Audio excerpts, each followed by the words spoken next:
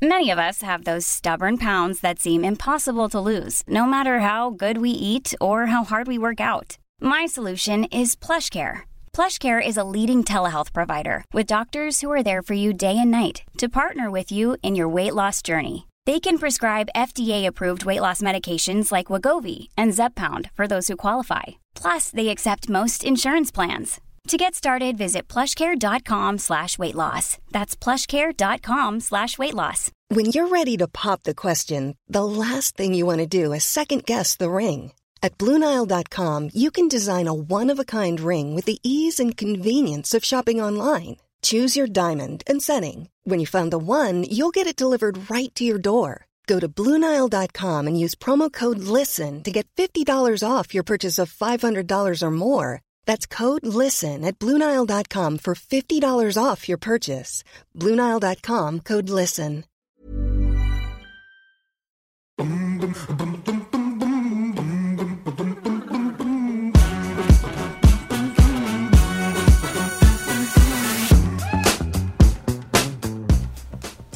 Hello, welcome to In the Pink, the podcast with me, Natalie Pinkham.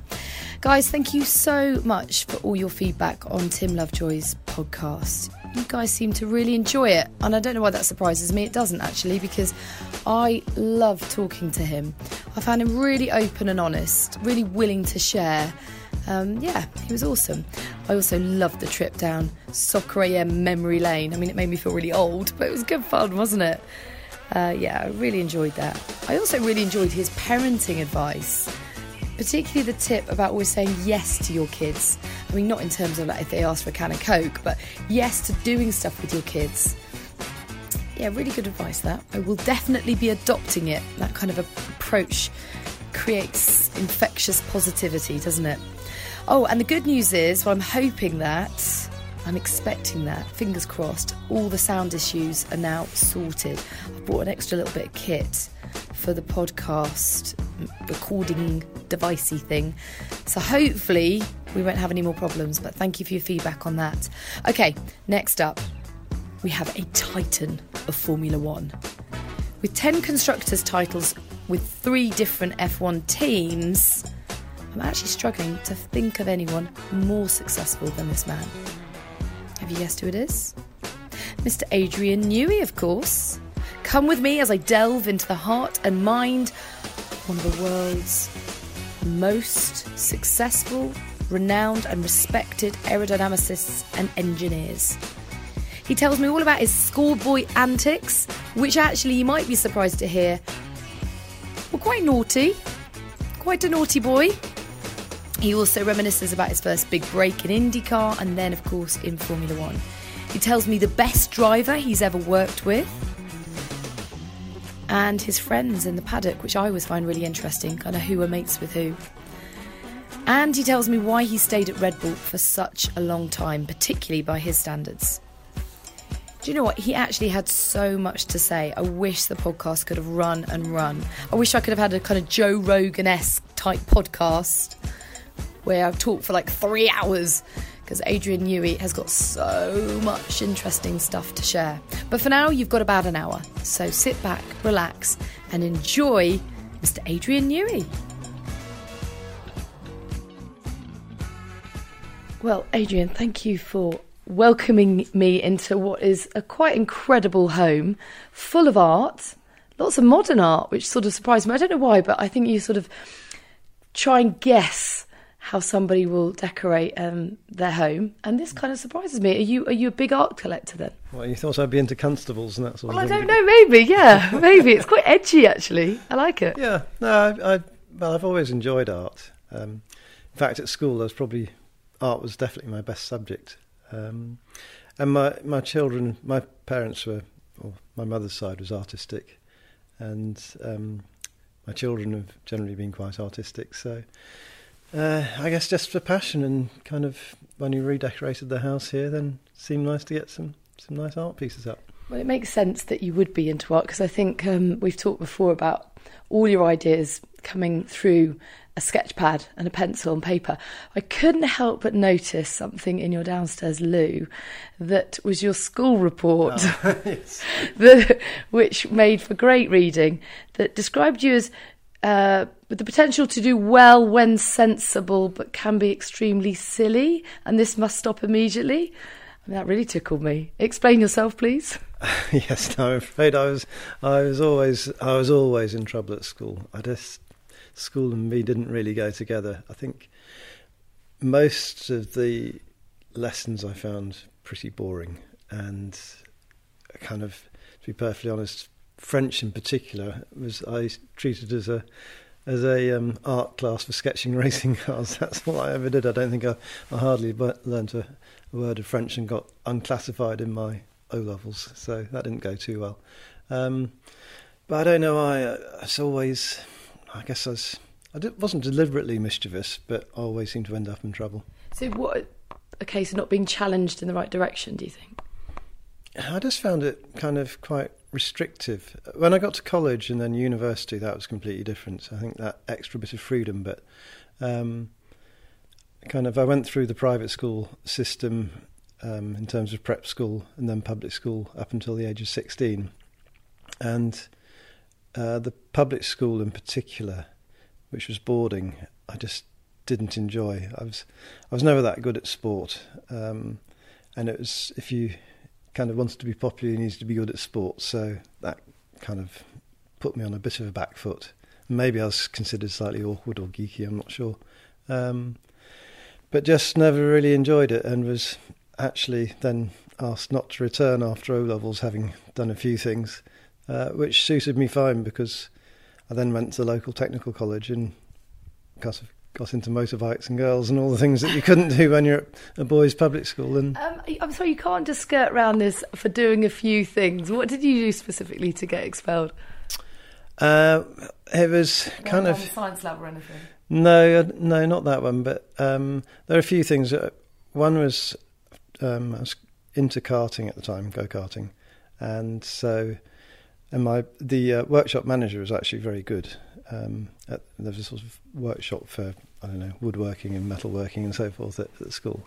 So I managed to persuade him to let me bring my cart back and tinker with it during evenings, and got it going. And then kind of ran it around outside the workshop, which is also by the school chapel.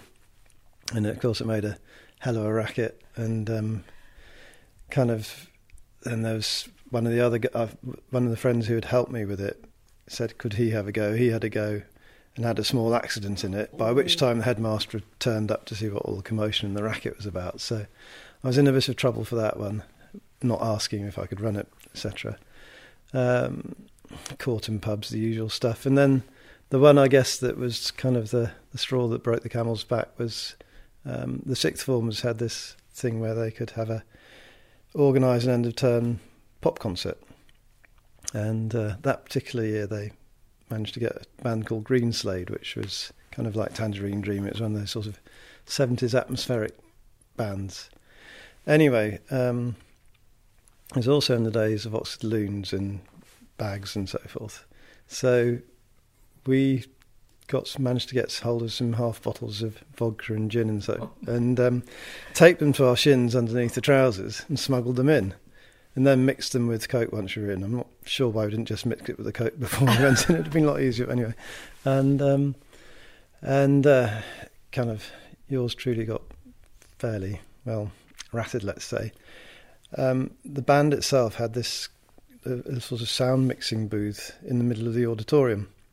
So when the guy who was doing the mixing went off, I guess, to go to the loo, I jumped to the controls, slid all the sliders to max.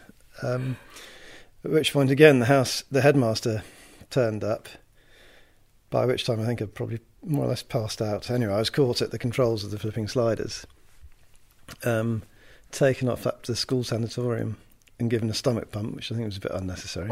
It was very unpleasant, that's for sure. And then the following day, apparently they found that all the sort of leading on the stained glass windows of the this Piers building, which is, I think, built in the 15th century or something and survived Cromwell and everything. They're very proud of their original stained glass window. But anyway, some of the leading was cracked. And they decided that was my fault because of the noise. So my parents were summoned to take me away, which is actually also quite funny because my mother was, she was very much a leftover from the swinging 60s. She sort of always liked dressing in white with a miniskirt. And so she turned up and gave, with a potted plant, because the headmaster, she knew, liked potted plants. So she gave him this bright white, or beautiful white lily and said, here you are, Mr. Gammon, wasn't it? Here's a small present for you. Now, about what Adrian, he's a good little boy, isn't he? And the headmaster said, no, I'm afraid he's actually been a very bad boy. She said, oh, well, so what happens now then? Well, I'm afraid you'll have to take him away. And she said, oh, well, if that's your attitude, Adrian, come on, let's go, and I'll have my potted plant back. That was it. Good. I'm glad you took the plant back. Yes, exactly. Yeah, the bribery didn't work, and rightly so. So at what point did you realise in your childhood that actually you could make a career out of this passion of drawing cars? I mean, because back then I guess it wasn't an obvious career path. No, it wasn't. It was a very hard industry to get into. I mean, I kind of, for whatever reason, I still don't really know why. I wanted to be a racing car designer probably from about the age of 10. I think at least in part because my father was, he enjoyed tinkering around on cars. He was a vet, but he enjoyed tinkering. He was a keen car enthusiast. And I used to buy these Tamiya 12th scale models and built them when I was in my early years, sort of like 10, 11. And then from about 12, started sketching my own designs and then cannibalising the models and using my dad's workshop to fold up bits of metal and wood and fiberglass and stuff to make my own designs. So that very much became my passion. And I actually ended up kind of choosing my career, my subjects through school and university purely with the idea of trying to become a racing car designer. So actually my O-level results were much better in the art side than they were in the sciences. And so the careers advisor said I should study art, history and English literature or something. But they didn't really interest me, or certainly not the history and English. So, and as I said, I'm kind of one of the good things in a way that happened was getting chucked out of school and going to the local college. And I studied an OND, which was meant to be equivalent to A-levels, Ordinary National Diploma, in technology. Again, thinking that was quite, engineering sciences. Then struggled, but got into university to study aeronautics, not out of any particular interest in aircraft, but on the basis that racing cars use aircraft technology in their construction. So it's materials, it's stress analysis, it's aerodynamics, it's control theory, all the things that we do. And then when it came to graduation and trying to get that first job, I got stuck in this catch-22 problem. Obviously, this is 1980, so well before the internet. So I just wrote round to all the teams I could find addresses for. And, of course, most didn't reply. The ones that did were almost all only take that catch-22 if you only take people with experience. One or two said we're interested, Tyrrell and a little Formula 2 outfit called Tiger, or production car outfit, which were based in Reading. So I went along for interviews with both of those, and both of them said, we'll take you if such and such sponsorship comes, but it didn't. So I was actually on the verge of taking a job with Lotus Cars on the road car side, and hoping then if I could sort of do reasonably well on the road car side, I'd be able to transfer into the racing side. When Harvey Postlethwaite, who was then at Fittipaldi, the technical director, rang me up.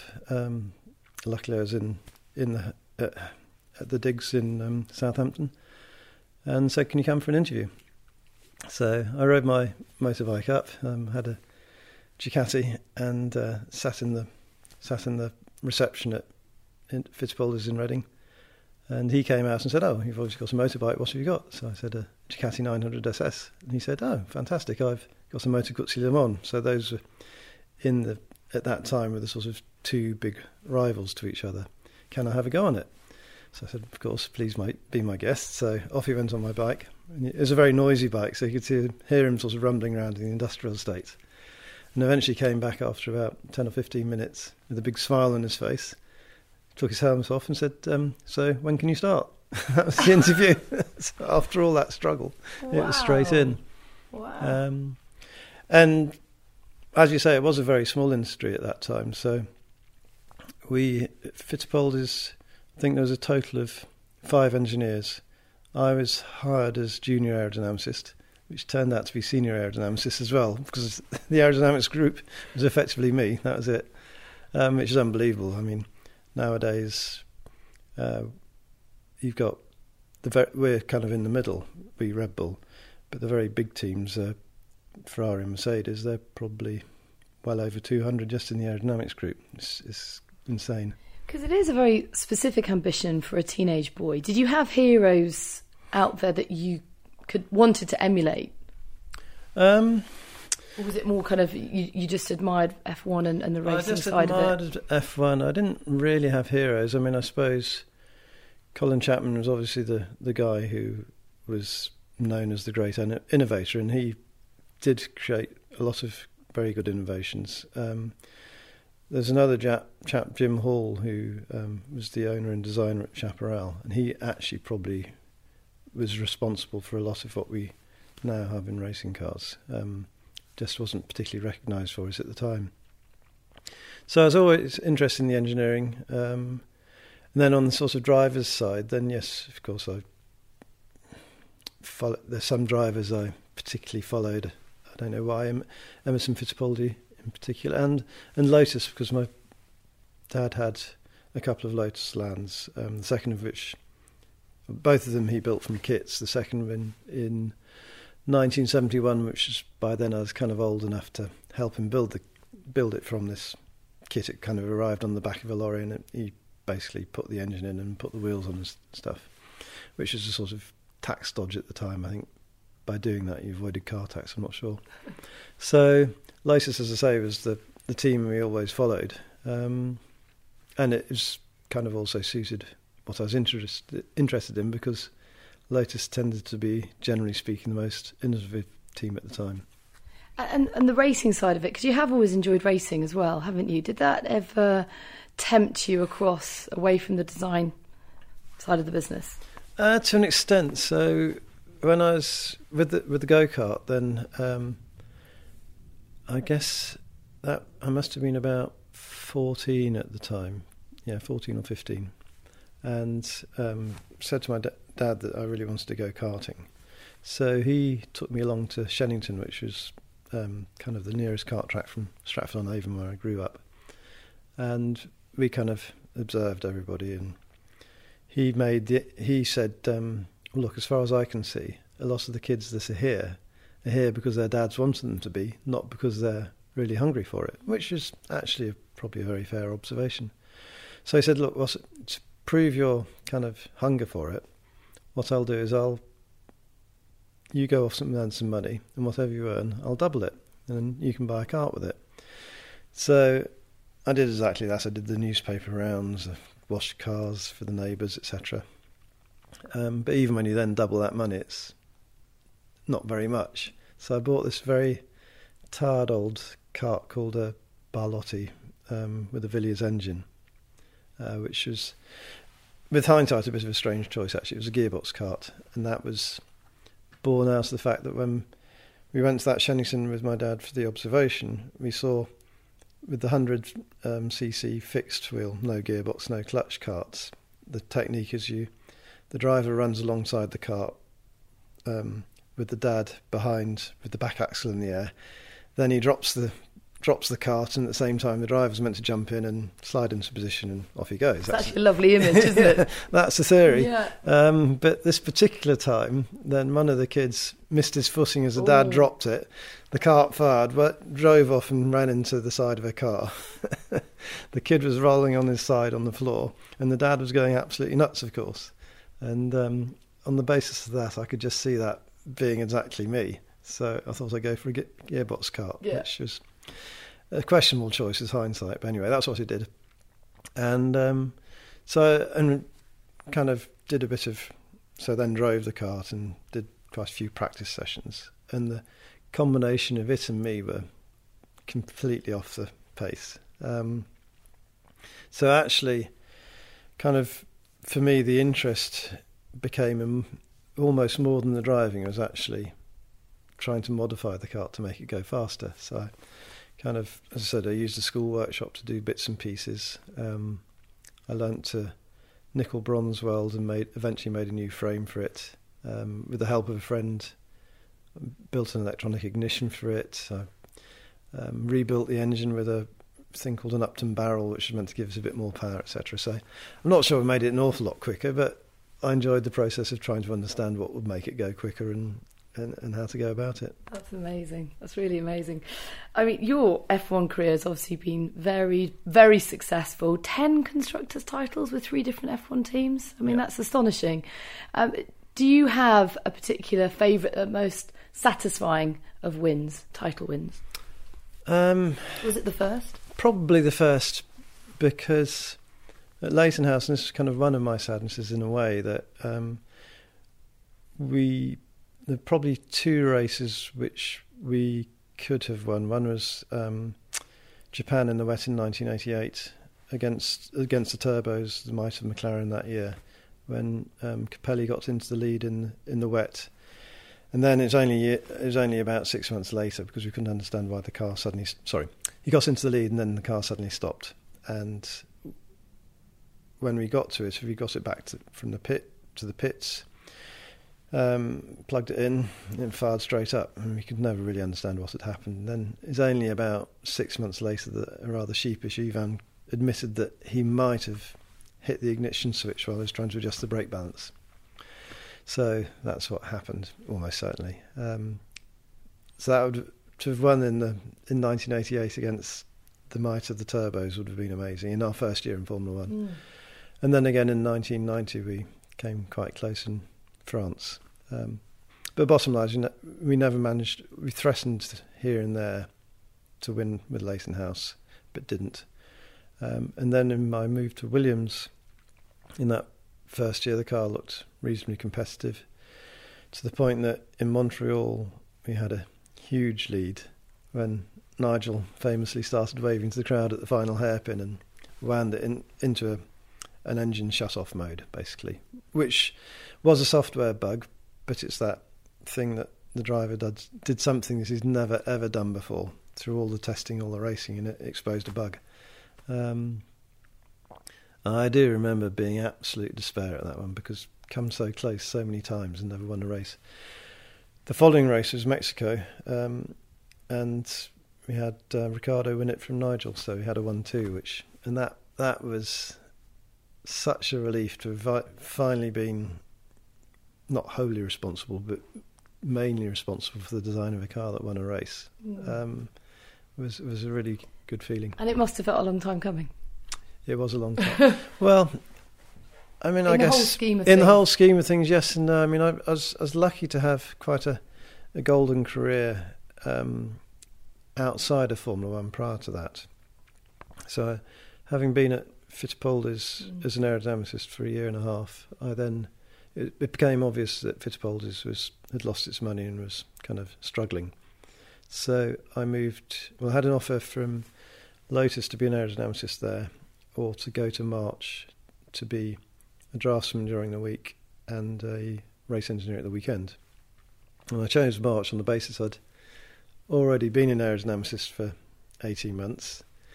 If I could now get experience as a draftsman in the mechanical side and as a race engineer, then I'd have kind of ticked the 3 boxes of what you need to be around, or to have had experience in all the, if you like, the different faculties of motor racing. So that's what I did. Race engineered in Formula 2 for a year, and did some kind of, as I say, detailed drafting jobs around for the various classes of car that March made. And then towards the end of 82, there was a very unloved sports car. It was a Group C car, stroke GTP car. So an American, a prototype racing car, like the current Le Mans cars, which had raced at Le Mans, done very poorly. It was kind of a bit of an unloved duckling. I had done my final year project at Southampton on ground effect aerodynamics applied to sports cars. So I approached Robin Hurd, the owner of March, and said, look, I see this car's lying around. Can I have a go at it? And he said, well, okay, if you want to, there might be an outlet in the American Racing Series for it. But be aware, there's no budget for wind tunnel testing or anything. And I said, well, okay, I've did my final thesis on this style of aerodynamics applied to sports cars. Maybe I can just do it on what I learnt from my thesis. So I did exactly that. I also got some weight out and redesigned some bits and pieces for it. We got the first car built, took it up to Donington for a shakedown with Tiffany Dell. And I mean, it shows how you can't believe it nowadays. But off we went. It had a Chevrolet engine in the back, and halfway through the day, the fan belt broke. So one of the mechanics, being quite enterprising, said, "Well, look, there's a kind of, I don't know, quick fit. It wouldn't have been quick fit in those days, but whatever. A Motor Factors around the corner. I'll go and see if they've got one." And he proudly came back about an hour later and said, "Yes, I got one," and we got going again. Actually, at the end of the day, we've all been quite tired, and at the end of the day, we were all due to leave. I had a Morris Marina, which is kind of the cheapest car I could find, cheapest car I could buy that would get me around. And Tiff had a Austin Allegro, I think, 2 fine vehicles from British Leyland. Anyway, I went in the back of the truck, picked my keys up, put the ignition, turned, and the key snapped. Oh no. And it turned out I picked up Tiff's Allegro keys, at which point, of course, we were both stuck. He didn't have a key, and I couldn't put my key in because his key was stuck in it. So the same enterprising mechanic, I think he must have been from around that area, rang up a mate who came round, and within about 10 seconds he'd hotwired both cars and off we went. Brilliant. But anyway, we took that car out to America, to Daytona, for its first race. And that actually was a real baptism of fire for me, because yes, I'd done my years race engineering in F2, but this was something completely different. And Robin had sold the car to a guy who had a Ferrari Testarossa road car, fancied himself as a racing driver, somehow had a licence, and he wanted to race it. So he turned up. He'd hired actually one very good driver, a chap called Randy Lanier, and Marty Hines, who's also pretty good, and then another chap, Terry Walters. So there were potentially 4 drivers. Anyway, we went up, did a bit of testing. I managed to persuade the owner of the car that maybe he should do a bit more practice and something else before he did Daytona 24 hours. They didn't have a team manager, so I ended up being team manager as well. Multitasking yet again. Yeah, exactly. And the car was, as you'd expect, for the car that had done kind of about a dozen laps around Donington, kept breaking down and having all sorts of problems. So we qualified very much midfield. We were up all night the night before the race, trying to get the car ready. Didn't really worry too much because probably a couple of hours and it'll break down. Race started. As I said, the girls who were doing the scoring very quickly lost track of where we were, and you didn't have all the kind of pit wall timing stuff that you have now. So we didn't really know where we were, to be perfectly honest, in the race. But I was just trying to keep Marty and Randy in the car as much as possible. We were just going for a target lap time, not stressing the car. Early up changes, not going to the rev limiter, etc., because you're worried about the reliability of the engine. And the car kept going around. It got to, I don't know, certainly into darkness, probably 11 o'clock at night. And I remember I wandered off to go to the lavatory, and I looked up, and just like Indianapolis, Daytona has this sort of vertical scoring tower. And there, P1 was car 66. didn't really think anything of it. You thought you were hallucinating because you were tired. Well, I was so tired I didn't even I've completely forgotten 66 was our number. So I was standing there at the urinals and thinking 66, I know that number. That's us. It can't be. And it was. We led from about the 10th hour to the 22nd hour when it rained hard. We got a misfire from water in the ignition and ended up second. And that one race really is what kind of, I suppose, in many ways launched my career properly, because off the back of that, Robin sold a whole load of more sports cars, including to a chap, Holbert, who was a Porsche dealer. So then I had the job of installing a Porsche engine instead of the Chevy in the back. The car went on with Al Holbert to win the championship that year. And Robin kind of then, on the back of that, sold me to an IndyCar team, True Sports, as a race engineer for the following year, 84. So I became Bobby Rahal's race engineer, living in the States through the summer. And everything kind of started taking off from there. Robin then gave me the job of being chief designer on the IndyCar for 85 and 86. So we managed to win the championship in 85 and 86 and the 500 in 85, 86 and 87. And then he kind of eventually managed, there was a little bit of a swerve, but basically I then ended up as technical director for the Leighton House Formula One team, which was March to start with, and then became Leighton House. It's interesting that you feel the foundations for your career kind of bedded in that side of the pond. Culturally, how different did you find it working in America to here? Because certainly it always seems a surprise that only Graham Hill has won the Triple Crown. Obviously, Fernando's going for it this year. I mean, just how hard a feat is that? And do the cultural nuances play a part in that process? It was, I mean, I always said at the time that IndyCar racing was the biggest club series in the States. So it wasn't Formula One, it was at a lower level. But the desire to win and competitiveness was every bit as big, and just much smaller budgets. So small teams, which actually made it very friendly. And as a young lad in his 20s, it was, personally, it was an amazing experience. We didn't tend to fly internally that much, so a lot of it was driving in these kind of converted minibuses, very often overnight, taking it in turns. But it was a great way to see America. And I think the variety of tracks taught me a lot, because in F1 effectively you have street tracks and Monaco, Singapore, and then you have your regular fixed tracks, which generally speaking are much higher cornering speeds. Indianapolis, you have the street tracks and the, if you like, the conventional road tracks, but then you have the short ovals and the super speedways. So you have to learn how to adapt the car to very different circuits. I think the speedways in particular teach you just how sensitive the car is to the aerodynamics and to the details of the setup.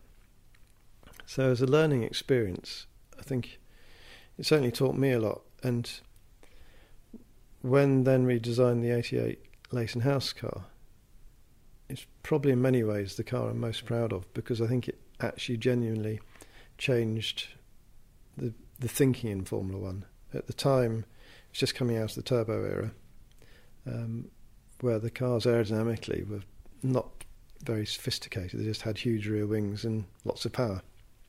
And we kind of, knowing that we only had a normally aspirated engine, it was probably giving away, 200 horsepower compared to the turbos.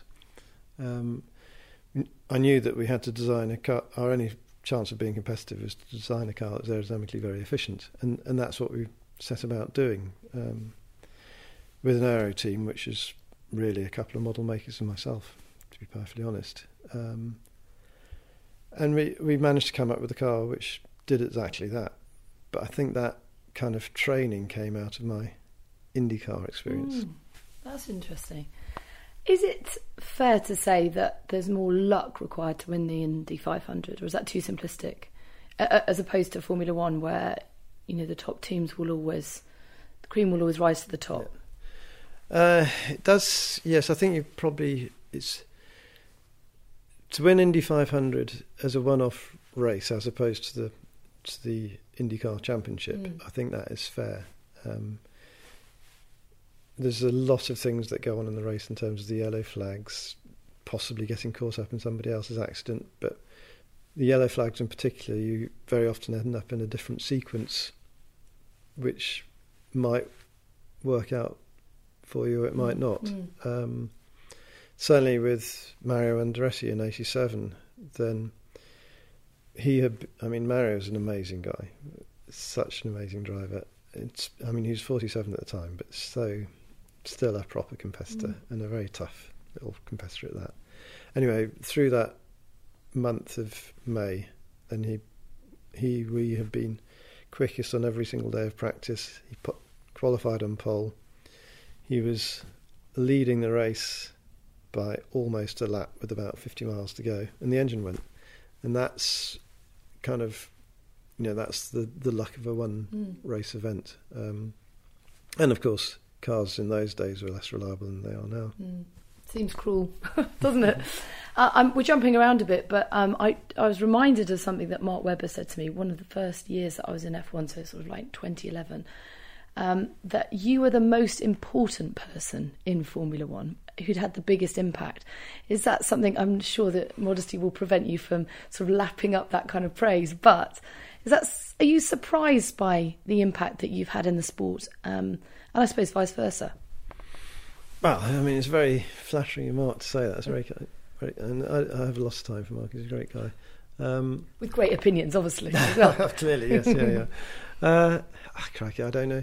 To be honest, I never really think about it. I get my buzz out of doing the job, not kind of what I may or may not have achieved. So it's not the bit of the job that gets me up. I don't know if that's a decent explanation. I knew that you'd be too modest to really, soak that one up. But you've talked about one of the cars that you're most proud of in the modern era. Is it the car that's brought you most success that sort of puts the biggest smile on your face? I think in the modern era, then that first championship win, the first race win and then the first championship with Red Bull, particularly the first championship. Is that because people had written you off as a team? Did they, just I drinks think, company and all that? not just the team, but also maybe even a little bit myself, that kind of, I've been through this purple patch through my of kind of out in the States. Had a bad year in '89 with the Leighton House, which kind of then meant that suddenly, usual thing, the press had built me up and then knocked me down when we had that bad year in '89, which is why I've been a bit shy and guarded with the press since then, because I was happy to soak up the accolades in '88 and then was depressed by the criticism in '89. So easiest way to avoid that, don't get involved. Exactly. You accepted, obviously. Yeah, thank you. Yeah. Glad you added that. So kind of then had a very good period with Williams, and then the double drivers' championship wins, and as soon as I joined McLaren, and then in McLaren we didn't win a championship. We've threatened a few times, and in 2005 we won 10 races, but didn't manage to win the championship through unreliability problems, mainly with the engine and a few driver mistakes. So that was kind of a very difficult year, but equally I think my value within McLaren seemed to be going down, and maybe in the pit lane I never really looked around, but certainly I felt as if I wasn't as valued at McLaren as I had been when I first joined, for various reasons which we can elaborate on. But bottom line is I felt I needed a move, and when Christian approached me about Red Bull, and then David Coulthard, who had gone from McLaren to Red Bull, when I asked him about it, he just thought, okay, this actually would be a really interesting move. It's a big career gamble in a way, to leave the safety of McLaren to go to this start-up team which is built from the ashes of Jaguar, the kind of one of the eternal, never quite made it teams. But it appealed to me because I suppose I felt I needed a new challenge, and simply continuing to do the same at McLaren wasn't really getting me that excited. And also, it was a little bit the Leyton House thing that I thought Leyton House as a team, we had a lot of potential had we been given time, but after just 3 seasons, the rug was pulled from under us when the sponsorship dried up. So that's why I went to Red Bull. But as I say, it was a big gamble, and a lot of people thought I'd kind of committed professional suicide, if you like.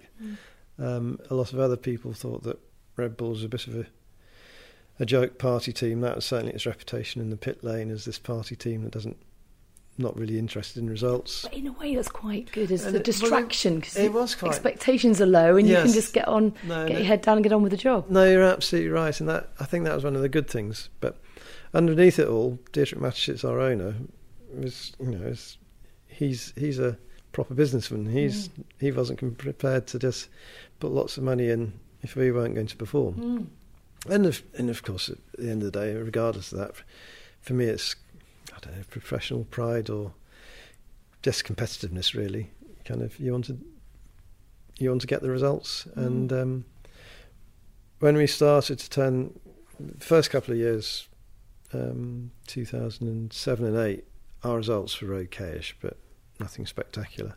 Then 2009 started to be a bit of a breakthrough year, and then to actually get the championship in 10 was extremely rewarding, and also the way it was done, because kind of we'd had generally the fastest car through the year, but not particularly reliable, both engine and chassis side, and Sebastian and Mark made the odd mistake here and there. So to kind of, sorry, I'm putting it badly, we got the constructors with one race to go, which was amazing, but both Mark and Sebastian were still in a chance for the Drivers' Championship, and when you've got that far, obviously you really want to try and get the double. So when Sebastian won it in that last race, in such a close fight to the championship with Fernando, that was one of the most, I don't know, kind of amazing things that's happened to me. Amazing is a bit of a funny word, but it was just so rewarding. That's probably the best way of putting it. A sense of relief, because it had been a hard, tense year, but also extremely. Even on a budget, quality is non-negotiable. That's why Quince is the place to score high-end essentials at 50 to 80% less than similar brands. Get your hands on buttery soft cashmere sweaters from just $60, Italian leather jackets, and so much more. And the best part about Quince, they exclusively partner with factories committed to safe, ethical, and responsible manufacturing. Elevate your style without the elevated price tag with Quince. Go to quince.com/upgrade for free shipping and 365-day returns. Many of us have those stubborn pounds that seem impossible to lose, no matter how good we eat or how hard we work out. My solution is PlushCare. PlushCare is a leading telehealth provider with doctors who are there for you day and night to partner with you in your weight loss journey. They can prescribe FDA-approved weight loss medications like Wegovy and Zepbound for those who qualify. Plus, they accept most insurance plans. To get started, visit plushcare.com/weightloss. That's plushcare.com/weightloss. Planning for your next trip? Elevate your travel style with Quince. Quince has all the jet-setting essentials you'll want for your next getaway, like European linen, premium luggage options, buttery soft Italian leather bags, and so much more. And is all priced at 50 to 80% less than similar brands. Plus, Quince only works with factories that use safe and ethical manufacturing practices. Pack your bags with high-quality essentials you'll be wearing for vacations to come with Quince. Go to quince.com/pack for free shipping and 365-day returns. Rewarding to have done that. You've been at Red Bull since 2006. I mean, that's a long time in Formula One. That's a long time in any sport. What is it about the dynamic, say, between you and Christian and the drivers that's worked so well and meant that you've stayed there for as long as you have? It's interesting you asked that. I think when I look back, then kind of March, Williams, McLaren, I've round at those teams always sort of 5 to 8 years maximum, and then I'd feel for whatever reasons if I needed a new challenge and move on. Red Bull have now been 13 years, and I guess I have a sort of paternal feeling to it that was there more or less right from the start, with Christian being instrumental in how it's developed, how it's built. Technically, the kind of team was built around suiting me, if you like, the way I work. Now trying to develop that further, because I don't want to be quite as full on in terms of number of hours as I used to be. So I'm trying to step back a bit and give more responsibility to the very able team that we've developed beneath me, if you like. I don't like to think of people as working for me. I like to work with them. But if you draw the organogram, that's what you get. Yeah, as I say, I just feel comfortable there. I enjoy going there, and if I was to change teams, the one thing you can guarantee is if you go to a new team, that doesn't matter what your reputation is, then you have to establish yourself. Nobody can demand respect, and it's right that they don't demand respect. You have to earn it. And when you work with a new group of people, that will take time. So you really have to put the hours and the dedication in to start with. And to be honest, I'm 60 now. I'm not sure I can be bothered to go about doing that again. But more to the point, I feel very comfortable. And I say I feel kind of I enjoy working there. I enjoy working with the people there. And I guess because Christian and I have been responsible for shaping how it is today, then why would I want to leave? How close have you come through the years to leaving? Because some of the other teams must have come in with offers. I know Ferrari did, for example, at one point. How tempted were you by that? The time I came closest to leaving the team was in the middle of 2015, where we went to the hybrid engines at the start of the 2014 season. Mercedes clearly did a much better job than Renault on the engine side, and that happens. You can't. Sometimes we get the chassis wrong, so you can't shoot your partner for one poor year.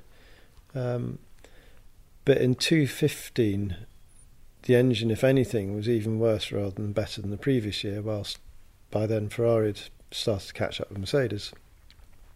So we went to see Carlos Ghosn, the now rather disgraced president of Renault, and he just didn't seem to have any interest in putting the resource behind allowing the engineers at Renault to improve the engine, which was quite a depressing place to be. Because, not what you want to hear.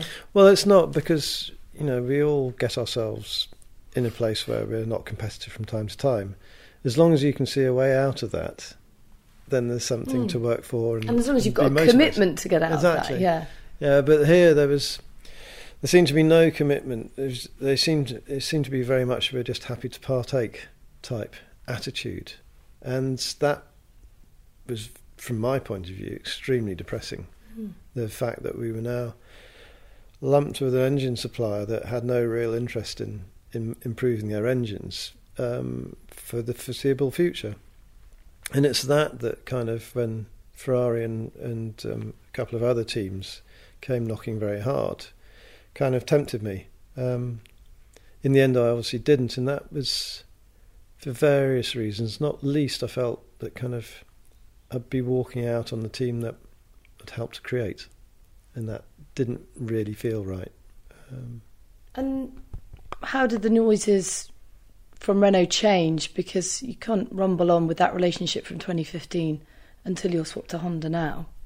Well, it didn't. It just, to be perfectly honest, it was like a marriage that takes a long time to get to divorce from there. We started to openly criticise the engine in the press. Which is, you can obviously argue, is a very unprofessional thing to do, and it is. But there was a motivation behind that, and that was to try to flush Renault into either putting the commitment in to do a proper job or pull out. In the event, it was a strategy that didn't work at all, because Renault didn't really put any more commitment in. They didn't pull out, but it did sour our relationship. And a relationship that had been so successful only in recent history. Yeah. It seems strange that you won all those titles with them, and then suddenly things, well, not suddenly, but it was clearly a shift in commitment on their part, in your mind at least. Yes. As to the change. Yes, it was. No, we obviously had a very good relationship with them in the V8 era. They had their own works team during that V8 era, but always treated us very fairly. Never ever had the sense that they would give us anything other than equal equipment with the works team. And then we had the string of 4 championships that we had with them. But that seemed to start to change, where we started to feel, I think there was a management change at the top of Renault Motorsport, and with that, attitude seemed to start to change, and our relationship slowly got worse and worse, to the point that really it was a broken marriage for at least the last year, if not 2 years, where we were kind of trapped, couldn't leave until we were able to with Honda. It's like a fractious marriage where you have to share the same house still. You always read about that, don't you? Yeah, it's exactly what it was. Yeah. It's a shame, isn't it? And how do you feel now? How do you genuinely feel now about Honda? Do you think, because it hasn't been the easiest starts to the season, perhaps Bahrain was a bit disappointing to you in terms of a result. How do you feel about Honda? Honda are really a breath of fresh air. They're great people to work with. Very straightforward, very, very well organised. And it's actually motivated the whole team, having this new relationship with them. And they always deliver what they say. So no complaints at all there. They're not quite at Mercedes or Ferrari level yet, but I have every confidence that they will get there quite quickly. They just instill that confidence. And on the chassis side, Bahrain, I'll be brutally honest, we haven't got the car as good as we'd like it to be at the moment. So we just need to get on and do our bit. And I think that's the nice relationship we have with Honda, that we trust each other to just get on and do our bits and not start flinging mud at each other. Or could it be that you're still in the honeymoon period? Well, of course there is that. But yes, of course there is an element of that. Is there any sense that you might have the cultural differences that McLaren, say, had with them? Because I know that some of their cultural working patterns, for example, were at odds with each other. Yeah. Other side of the world, for starters, is always tricky. But you haven't seen any of that yet. Culturally, they are, yes, absolutely, they are very different. But I think as long as you respect that and understand it, then it's absolutely fine. And I suppose whilst I've never worked with Honda before, when I was at Leighton House, we had Japanese owners, and that gave me a bit of an understanding of how to work with the Japanese. And what are your views on the other teams that you work for? You've obviously got half an eye on their progress this season. McLaren have actually made a pretty good start, and Williams completely the opposite.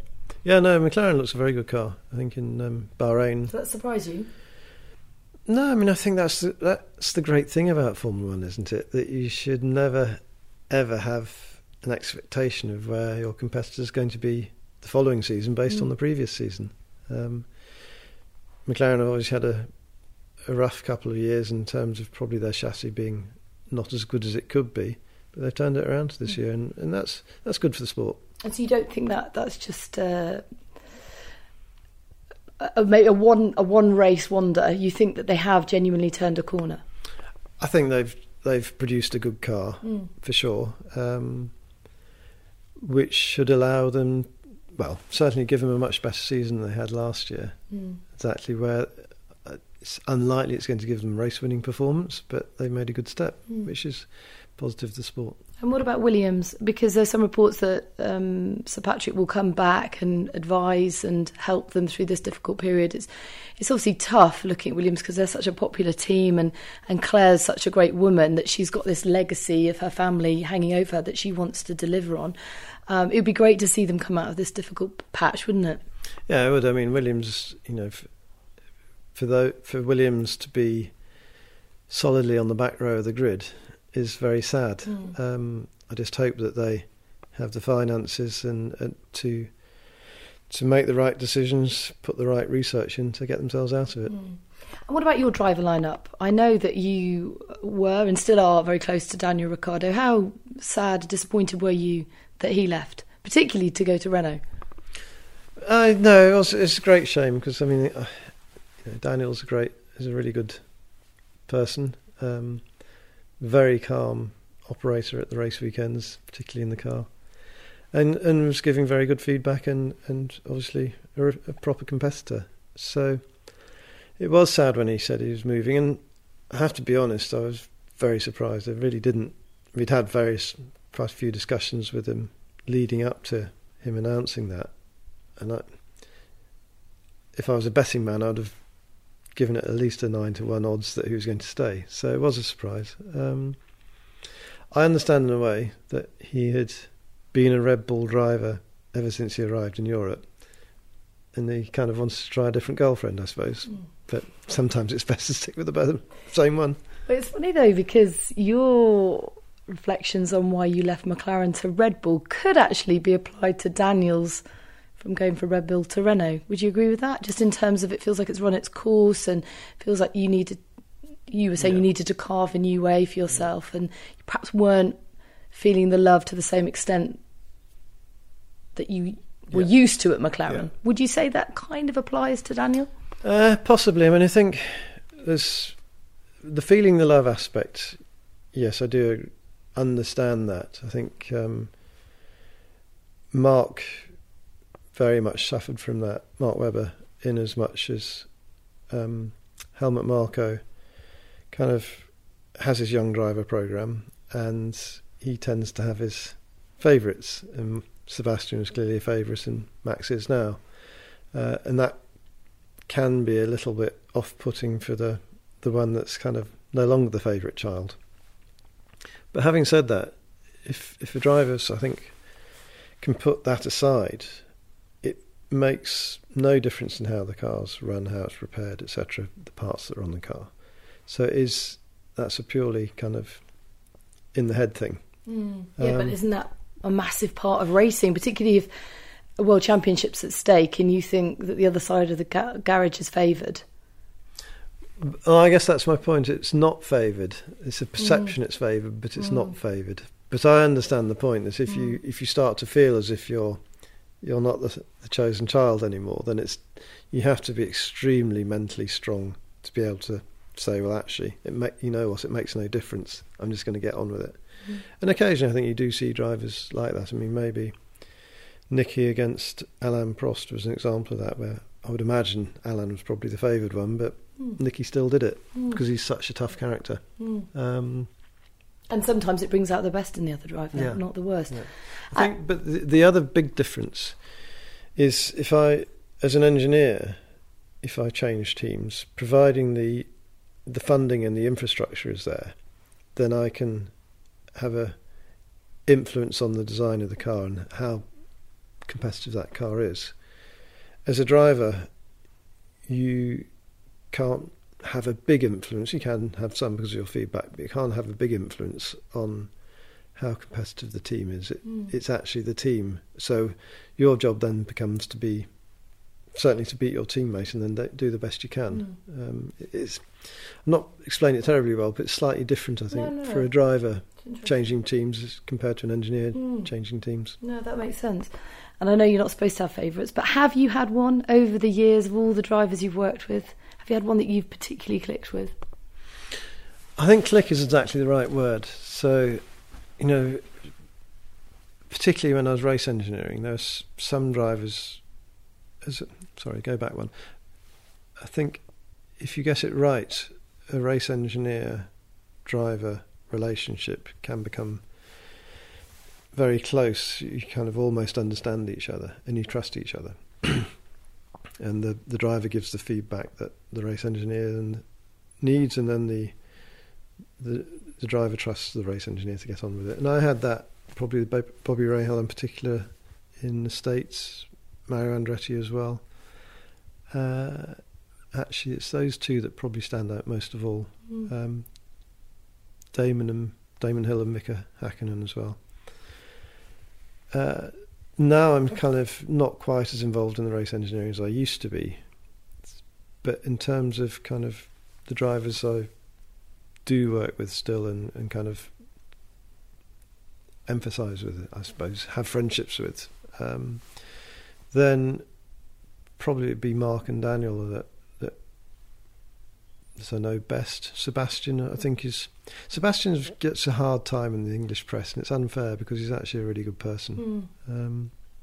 I think he's quite guarded. He's quite private, which is great for him. But sometimes people don't see the real Sebastian Vettel, and actually, it's quite endearing. When you get to know him. No, he's a great person. He's a great chap, and he's, if the drivers now that have left the team but still come up and chat, then Sebastian is the one that's always popping around which is nice. And what about Pierre Gasly? Because obviously he got a pretty late unexpected call up in some ways to join the senior team. It hasn't been the easiest start to the season for him. Has he got what it takes? Can he cut it at the top level? I think he's had an unfortunate start because in Barcelona he had two big accidents, one in the first week of testing and one in the second week.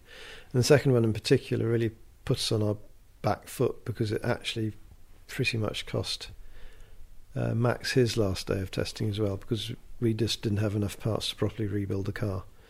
So that kind of, it hurt our preparations for the season a little bit. But then I think psychologically for him, of course, it's quite a blow, because now he's probably driving just a little bit stiff, because he knows that if he crashes again, it's going to be really unpopular.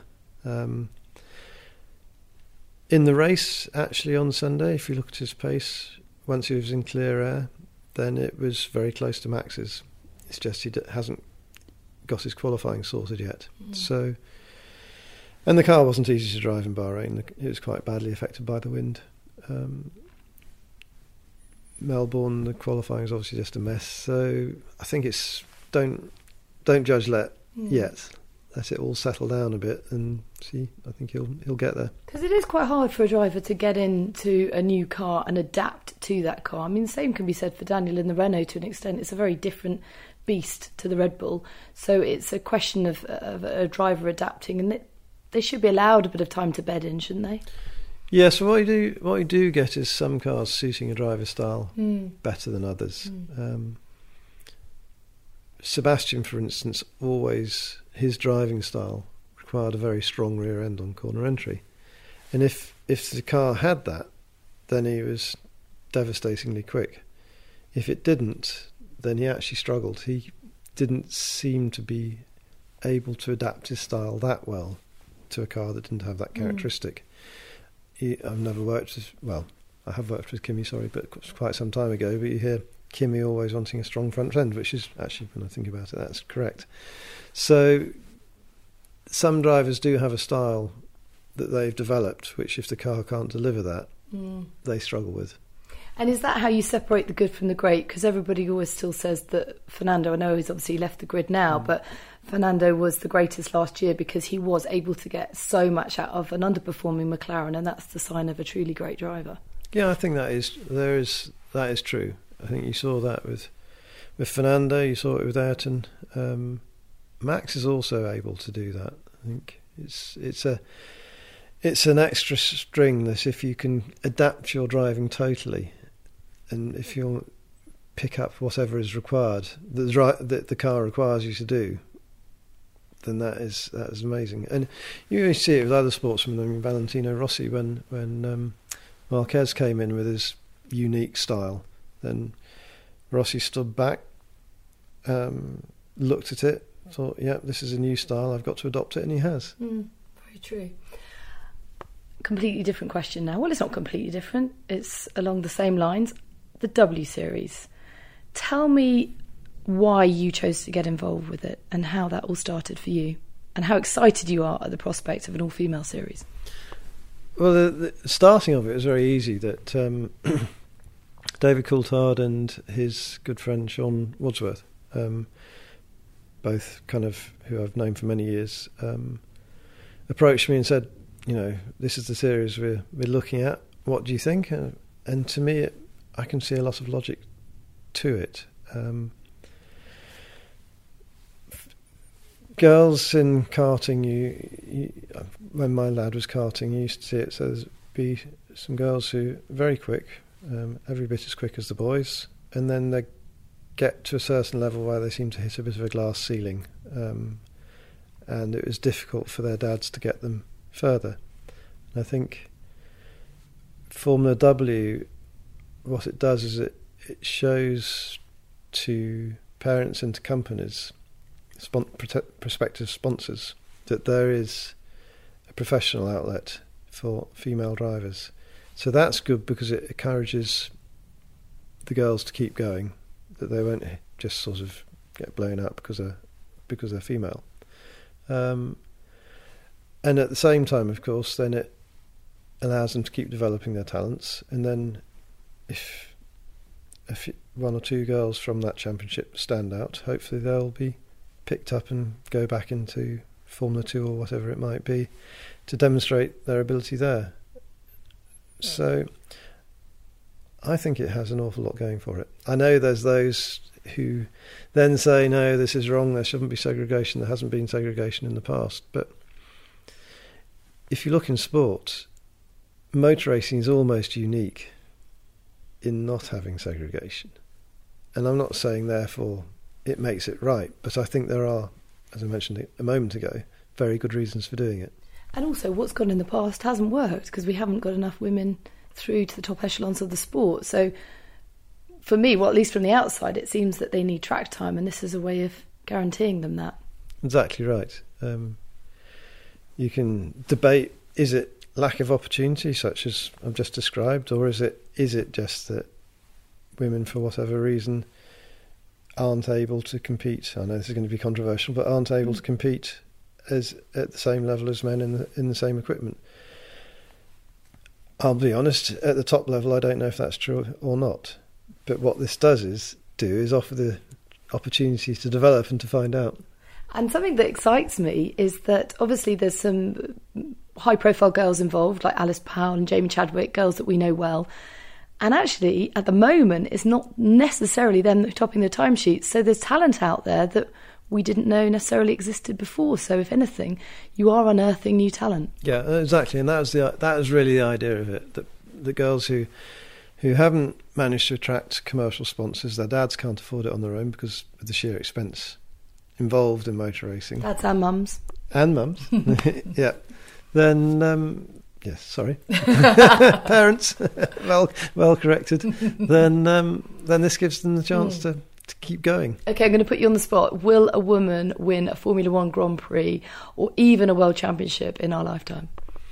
Crikey, that is a difficult one. I mean, they have in IndyCar racing with Danica Patrick, then she won an IndyCar race, certainly. In rallying, Michelle Mouton, I think, won the rally championship, did she? So... in Formula 1, I think you can argue about the physicality of it, but I don't think it's a strong argument because as long as you've got a good level of fitness, you've obviously got to build up your neck strength and that sort of thing, then physically there's no reason why a woman shouldn't be strong enough. So why not? That's a yes. I want to hear you say it. Come on, Adrian Newey says yes. No, I'm far too guarded for that. You know me. Well... listen, it's been an absolute pleasure to talk to you today. Thank you so much for your time. I've loved it. Thank you, Natalie. No, thank you very much for coming around. I enjoyed it as well. Thank you. Well, I really enjoyed that. I hope you did too. What a lovely guy Adrian Newey is. So modest when you consider the huge amount of success that he's had in his life and career. And yet he remains so down to earth, almost shy really, Once you get him talking, though, brilliant. All the great stories start coming out. So hope you enjoyed that. Please let me know what you think. Rate, review and subscribe. It's so important for this podcast if you do rate, review and subscribe. RRS. Those 3 crucial words to In the Pink success. And I want to hear from you as to who else you want on the podcast. I know loads of you have asked for F1 guests, which I'm definitely working on. We've got some cool ones coming your way. We've also got, next up, Eddie Hearn, the boxing promoter. Now, I've known Eddie for a number of years, and it's been great to see him kind of come out of his dad, Barry Hearn's, shadow and really establish himself as a force to be reckoned with in the boxing world.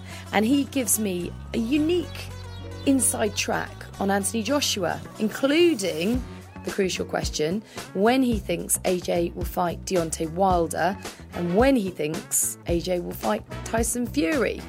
And, interestingly, which of the two will be the tougher bout? Hear Eddie Hearn's opinion on that.